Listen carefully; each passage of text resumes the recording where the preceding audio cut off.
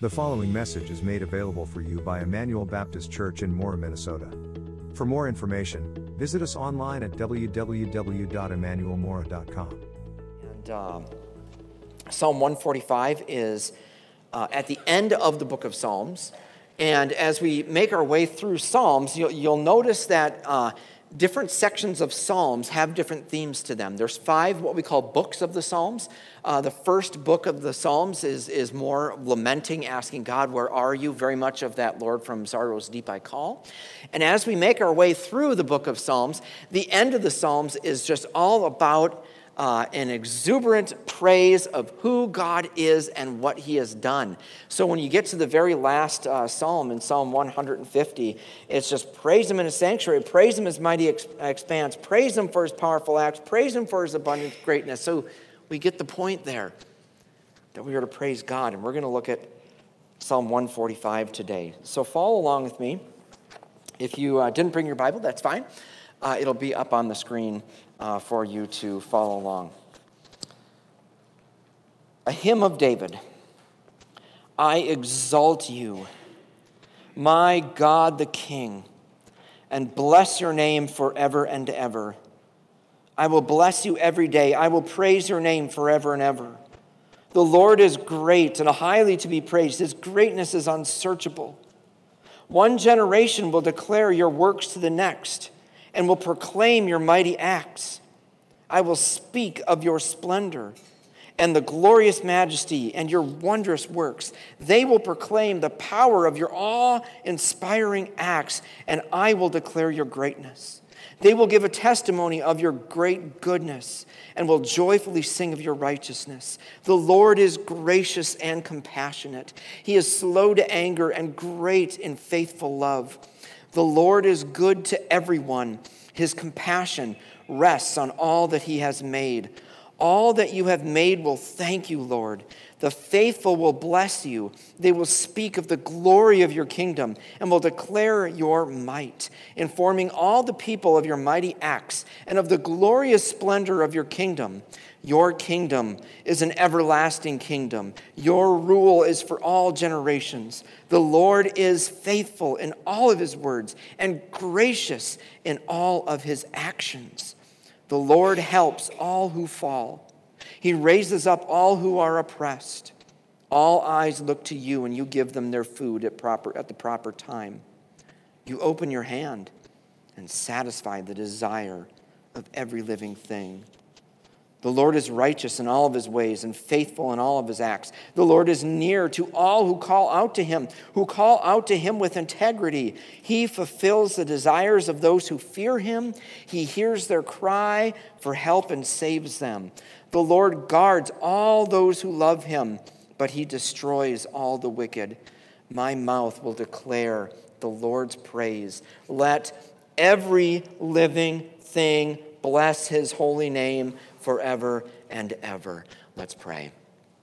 Father, that is our goal for today and for all of our lives, that everything that has life and breath would praise you for your excellent greatness. And so, Father, I pray that you would be preparing hearts to hear of how great you are, and that they would put their trust in you, Lord, and that they would see your glory and your goodness. And it's in Jesus' name that I ask this. Amen. London Bridge is Falling Down is one of those nursery rhymes that all of us are familiar with, and it does have some historical precedent in it. It goes all the way back to the year 1014 when Viking leader Olaf Haraldsson apparently came and pulled it down during the invasion of the British Isles. It also traces all the way back to the 1600s when there were multiple fires throughout London, and the bridge had come down most notably from the Great Fire of London in 1666. But truth be told, no one really knows the historical basis for the song London Bridge is Falling Down. However, this past week, the newly installed British Prime Minister, Liz Truss, got word that London Bridge was not only falling down, but that London Bridge had indeed fallen down. And before we think that the news headlines had missed the fact that a massive bridge in London had gone down. London Bridge was nothing but a code for a situation that the British government had been preparing for since the 1960s. I'm talking, of course, about the death of Queen of England, Elizabeth II of England, this past Thursday. The protocol was that from the moment of her death, the Prime Minister would get word, and that the Prime Minister received the code, London Bridge is down, and he or she would initiate a series of things that would need to happen. And it was so precise that it was down to the very minute of when things were supposed to happen after the Queen had passed away. It was for both internally in the royal family and in Parliament, as well as the general public. And you can bet in the coming days we're going to get more information about her funeral. And there's little doubt that it's going to be nothing less than absolutely extravagant. That it will highlight not only the grace and the dignity that the Queen reigned, but also her sovereignty and majesty and greatness that she clung to. And by all earthly accounts, she could be defined by her greatness, since she was the longest reigning monarch ever in England, having reigned for 70 years and 214 days. That's pretty impressive, but it still misses the mark of the longest reign of a monarch. King Louis IV of France died in 1717, and he reigned for 72 years and 110 days. That's pretty impressive when you consider the fact that he was living in the 17th and 18th century, where health wasn't as good as it was now. And he was especially great in his own eyes. Instead of being called King Louis, he preferred to be called Louis the Great. He was very spectacular in how he led his court, and he was even famous for his line that I am the state. There is no government, I am the state. His funeral was the most spectacular. In the church where the ceremony was performed, his body lay in a coffin that was pure gold. And to dramatize his greatness, orders had been given that the cathedral would be dimly lit all around it, and that there would be one bright candle that was lit above his casket to show his greatness. And when the bishop, Massillon, who officiated the funeral, when he started the service, he did something that absolutely shocked the audience, or the people that were mourning there. When he went up to the candle that represented the greatness of King Louis, and he snuffed it out. And his opening words of the funeral was, "Only God is great." And you see, kings and queens, they come and go. They might have long and magnificent reigns. Maybe they have short ones, but in the end, their glory and their greatness will be buried with them in a tomb or in the ground. The Bible, however, presents us with a king whose reign will never end. It presents us with a king whose majesty and whose splendor are above and beyond anything any monarch can ever imagine for themselves.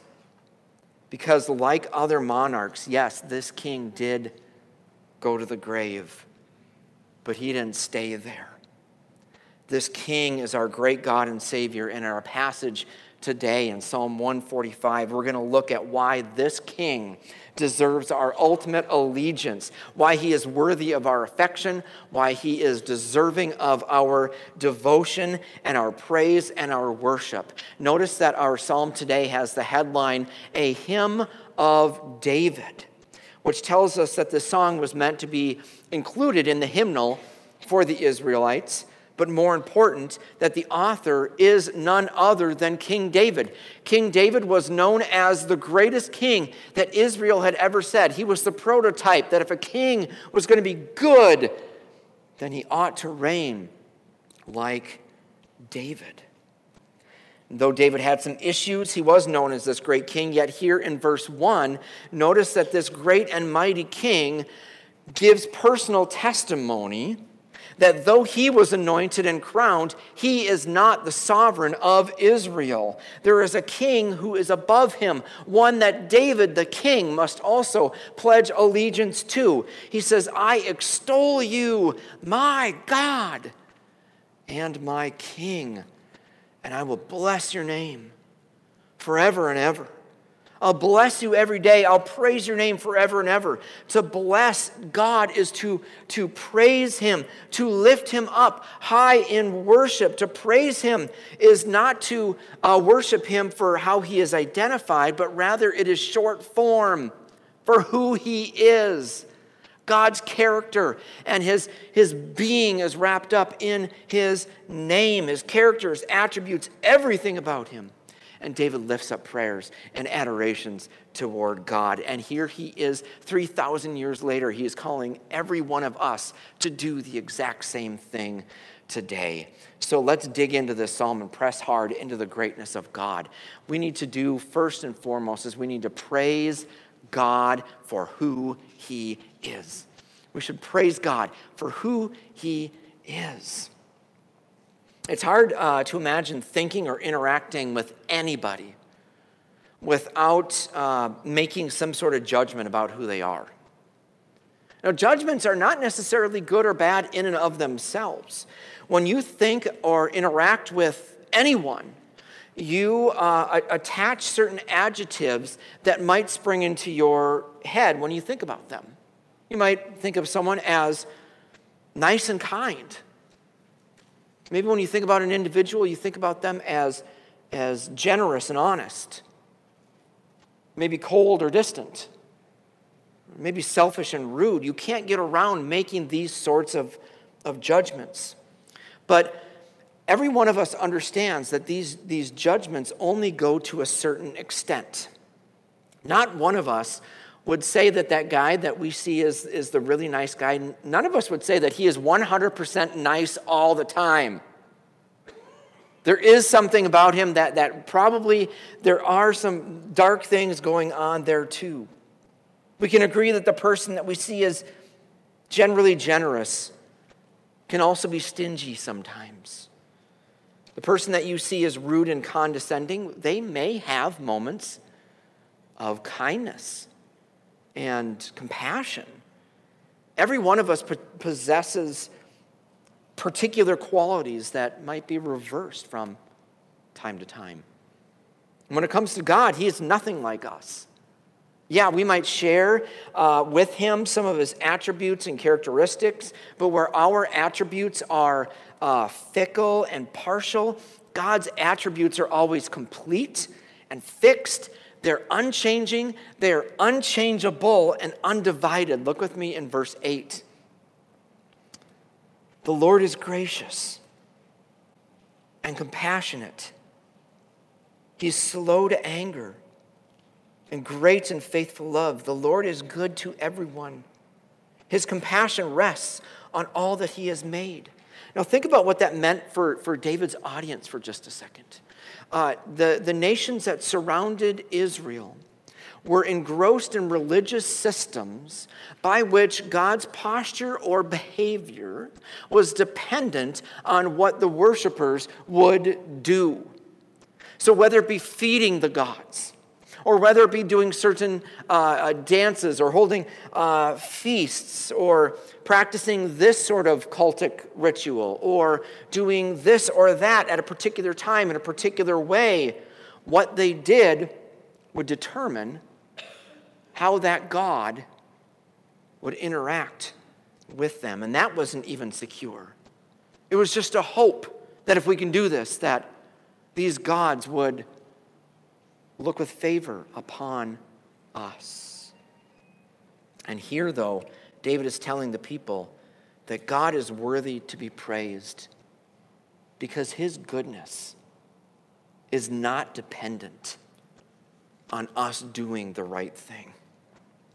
His behavior is not based on our imperfect actions. God is not only always gracious and compassionate and abounding in steadfast love, he is 100% of all of those things at all times. And those things are just some of the adjectives that we use to describe who he is, complete and undivided. God is compassionate. That's just not how he acts. That's who he is. God is slow to anger. Patience is not just a virtue of his works. It is who he is. And this is really helpful because there's a lot of us that are chasing after fickle gods. You keep pumping money into a savings account thinking that it will satisfy. It's only going to ask for more. You keep gratifying yourself with food or sex, but they'll only keep coming back to ask you to feed them more and more. You can escape to gambling or television or get lost in the constant scroll of Instagram. People are just going to keep posting, and you're never going to be satisfied. And more often than not, they will betray you. This is helpful for us who have been in the church for a while, for those of us that look at God as some sort of cosmic vending machine. That if we just say the right words, we can be the right kind of person, if we can do all the right things, if we can just be clean and pure, that God is formulaic rather than having a will and a purpose. Having a God that is complete and unchanging and unchangeable and undivided allows us to rest and know that there's nothing that we can do to complete him or manipulate him, because he is good. And he is good because and only because he is. And he's not divided. Think of a pie chart. He's not 20% love. He's not 20% compassion and 50% just and 10% patient. He is 100% of all of those things all the time. His love is an extension of his justice. His justice is an extension of his patience. He is 100% of these things all the time. Undivided. That's why it is not appropriate to look at 1 John 4:16 and say that God is love and that supersedes everything. Because when you look at this, John is just focusing on one particular attribute. God is love. But look what David says. The Lord is gracious and compassionate. The Lord is slow to anger and great in faithful love. The Lord is good to everyone. The Lord has compassion on all that he has made. If you made your way through the Psalms, you'd find that verses 8 and 9 are only scratching the very surface of who this great God is. Well, let's dig just a little deeper. Because he is good, all of creation praises him. Look at verse 10. All you have made will thank you, Lord. The faithful will thank you and bless you. So don't misunderstand what David is saying here. We can think that David is only talking primarily about humans worshiping him, singing and giving their lives to him. But that's not the extent of where he is going here. If we recall question 2 of the New City Catechism, when the question was asked, what is God? If you remember, the answer, especially in the kids' one, is that God is the creator and sustainer of everyone and everything. So when we look at all of the things that will bless you, all that you have made will thank you, we're looking at Psalm 19:1 as well. that the heavens declare the glory of God, and the expanse proclaims the work of his hands. That means everything around us, not just us in our lives, in our bodies, in our words, in our actions, in our thoughts, but also we see every blade of grass, every flower, every leaf, every rock that the water goes over in the river, every bird, every bear, every duck, every skunk. Skunk does praise God in a certain way of his. But all of these things are speaking of a better kingdom than the one that this world offers. He goes on, they will speak of the glory of your kingdom and will declare your might, informing all people of your mighty acts and of the glorious splendor of your kingdom. Your kingdom is an everlasting kingdom. Your rule is for all generations. The Lord is faithful in all of his works and gracious in all of his actions. So not only is God who he is now, but he is the same as he was when he created all things. And the glorious thing is that he is going to be the same when you wake up tomorrow morning. This is a God that is unchanging. A God that is always good, a God that you can always count on, a God whose mercies are always new every morning that we wake up. God and his goodness is right in front of you. The evidence is everywhere. So praise him then. Praise him for who he is. And second, we need to praise him for what he's doing. Praise him for what he's doing. I found an app on the iTunes store the other day called Pocket God. And I want you to see the description of this. It's a top-selling app, by the way. What kind of God would you be? Benevolent or vengeful? Play Pocket God and discover the answer within yourself. On a remote island, you are the all-powerful God that rules over the primitive islanders. You can bring life and take it away just as quickly. Exercise your powers on the islanders. Lift them in the air. Alter gravity. Hit them with lightning. You're the island God. All God powers are demonstrated in Pocket God's help menu. So apparently the God needs help somehow to get all these. We can be thankful that the God that is described here in Psalm 145 is nothing like this Pocket God. He's not having to decide whether to be benevolent or malevolent or malevolent. I can't even talk today. He doesn't view us as a game or an experiment. An erratic God like that is not to be praised. A God like that is to be terrified of. But the God that David describes here is not only good in his character and his attributes, but his character and his attributes are made known through what he does and what he has done. And because he's unchanging and undivided in who he is consistent in all of his works. Time and time again, the Old Testament tells us that we are to recount the marvelous works and the deeds of the Lord, and we should do that. We ought to look back in our Bibles and see how God was graciously faithful to his people when they were enslaved in Israel under Pharaoh, and how he led them through dry ground through the Exodus, and how he provided for them after 40 years in the wilderness and brought them to the land of promise. We ought to thank the Lord for his faithfulness to them when they rebelled in the time of Judges or dismissed him as king. And God has been gracious to them throughout the generations, and he's been gracious to us. We ought to look back on our lives and see the many ways that God was faithful to us, even before we knew him. Looking back gives us confidence that if the Lord was faithful then, he's going to be faithful now. And he's going to be faithful tomorrow. And so David fixes our eyes now, not just on what the Lord has done, but also what he is doing right now. And look at the many ways that God shows his grace here in verse 14 and down. Shows that he's compassionate, he's patient, he has steadfast love.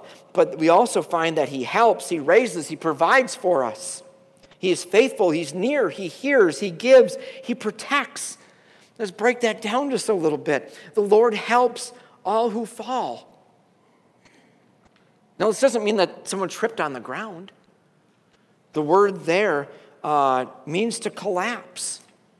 And David knew exactly what this felt like.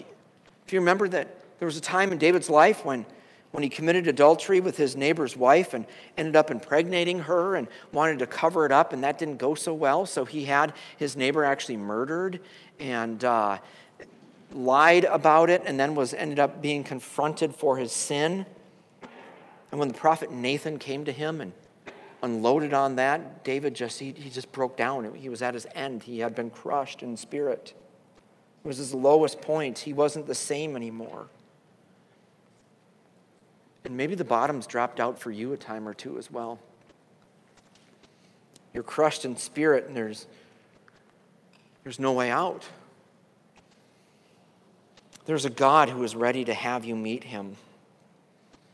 One that is waiting, and he's even wringing his hands right now, not ready to punish, but who's ready to help. He raises up all who are oppressed. Notice it also says that God is our provider. All eyes look to you. You give them food at their proper time. You open their hand and satisfy the desires of every living thing. Now, I don't think this is literal language.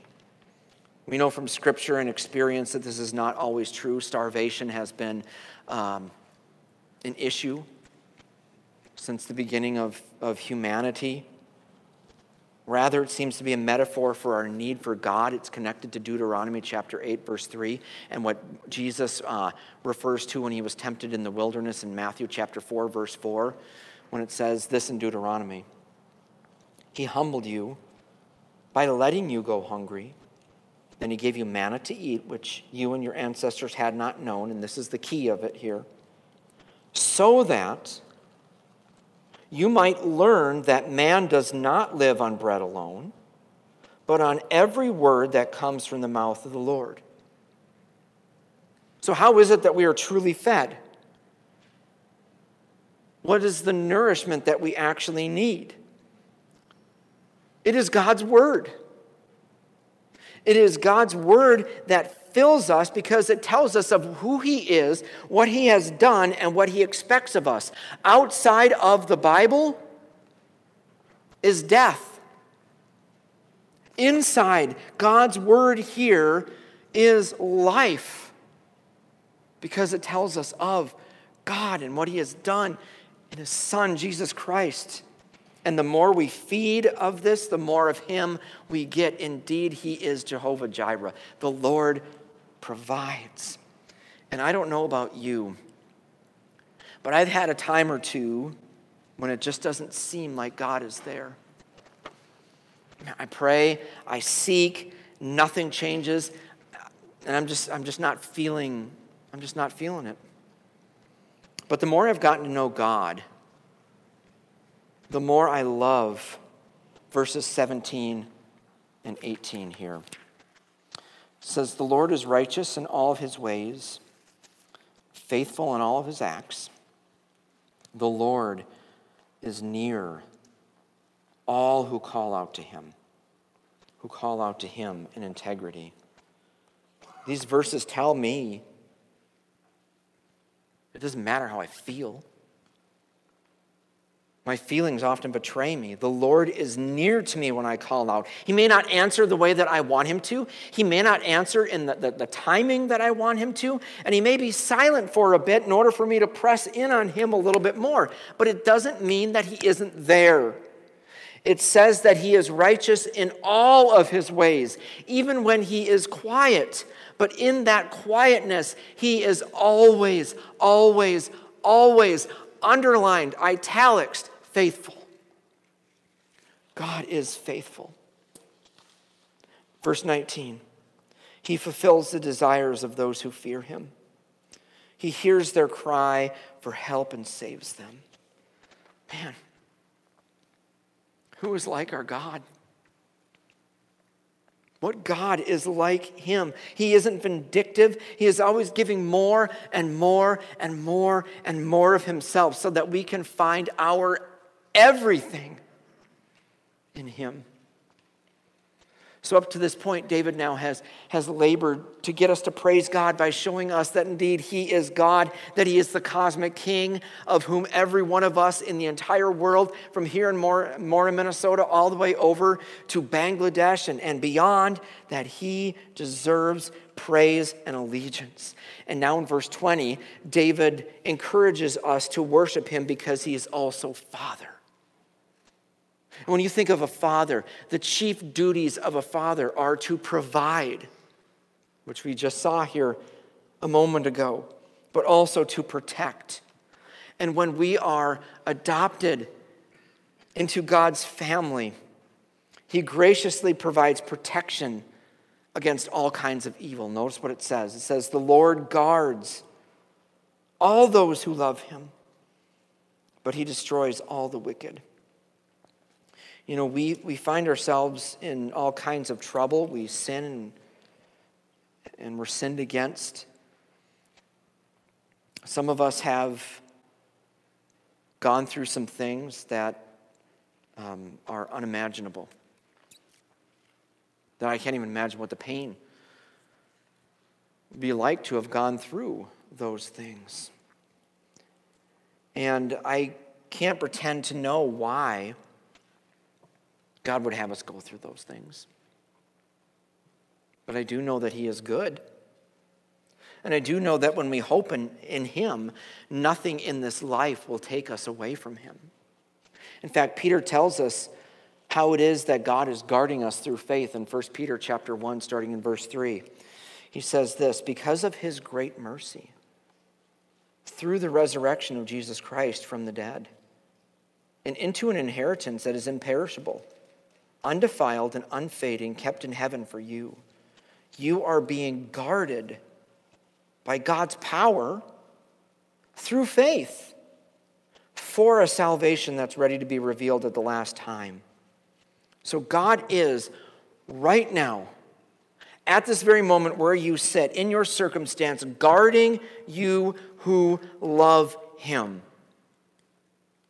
And he is protecting you from 10,000 things that you can't even see or even know about right now. He is preparing you for a day in which you will joyfully say, Lord, everything that I went through in this life, good or bad, was worth it to get to you. Everything was worth it. Our God is not a pocket God. He's not whimsical or flippant. Because of who he is and what he has done. He is all good in himself. So praise the Lord for what he's doing. And third and finally, get on board. We need to get on board. I'm always amazed that when I see Western movies and read in history books about guys who... I don't know how to ride a horse. I'll just say that. I've ridden one when I was a kid, and that was about it. I have no clue. So it amazes me when I watch Westerns and read in history books of these guys that would get their horses to go so fast that they would catch up to a train and grab the side of the train and launch themselves off of the horse and jump onto the train. I mean, who does that? You have to have like mad skills and strength and a little bit of luck probably in order to actually make that work. But as we conclude this psalm, that's what David is instructing us to do. Look at verse 21. My mouth will declare the Lord's praise. Let every living thing bless his holy name forever and ever. That's what's happening, folks. That train, the praise train, if you want to put it that way, is already moving along. There are people throughout the world that are on the ride, taking in the safety of the Lord and the sights that he is showing them of his magnificent work. And they're there because the Lord saw to it that verse 4 would be fulfilled. One generation will declare your works to the next and will proclaim your mighty acts. They're riding on this train because of those who have gone before them. But deeper in this question is, how did this train even get moving in the first place? Well, if we examine ourselves rightly, we would be right to question how we would even get a ticket onto this train. when none of us have been consistent in praising the Lord in this way. I don't know about you, but when I read this psalm, this isn't true of me. I'm so weak and so fickle that I wish that I could live up to what this is saying here. On our best days, we're half-hearted in distraction, but we can get on board because and only because Jesus sang this song and lived it in his life perfectly. In his sinless life, his worship and adoration of the Father was absolutely complete. It was undistracted, it was undefiled, and it is Jesus and Jesus alone who can sing verse 5 faithfully. I will speak of your splendor and the glorious majesty and your wondrous works. And because he was faithful in his worship, faithful to the point of death, even death on a cross, he could have this song be sung. And now through faith, we can sing along with him. We couldn't do it. What we couldn't do, he did for us. What we aren't, he is for us. Through faith, his life is our life. In his death, through faith, his death is our death. So knowing then that we are absolutely incomplete in ourselves, but complete in him, he gives us a new heart to be the people that he looked forward to in verses 6 and 7, where it says, they will proclaim the power of your awe-inspiring acts, and I will declare your greatness. They, meaning us who have the benefit of hearing what Christ has done today, will give a testimony of your great goodness and will joyfully sing of your righteousness. You see, when we are redeemed by Christ Jesus, you might be a new creation, but you are only getting on board with something that's been happening for eternity. Right now, there's a multitude of redeemed people living throughout the world and who have already gone before us in death, that are before the throne of Jesus, worshiping right now for his grace and his mercy. And our job is just to join the choir. It's just to hop on the train. The question is, are you in? You know, London Bridge has fallen down. It inevitably will fall down again. In that case, when we put our trust in anything, this is going to be what happens. Put our trust in kings or in princes or anything that this world can offer. Every one of them are going to let you down. But there is one king that will never let you down. The bridge will never go down with him because he has already been dead and made alive again, uncorrupted. His kingdom, therefore, is an everlasting kingdom, one in which we find purpose and meaning and joy and fulfillment. And it is not too late to get on board and praise this great God for what he has done in our Lord Jesus Christ and what he is doing for us as a result of what Jesus did. Friends, this is our God. Let's praise him.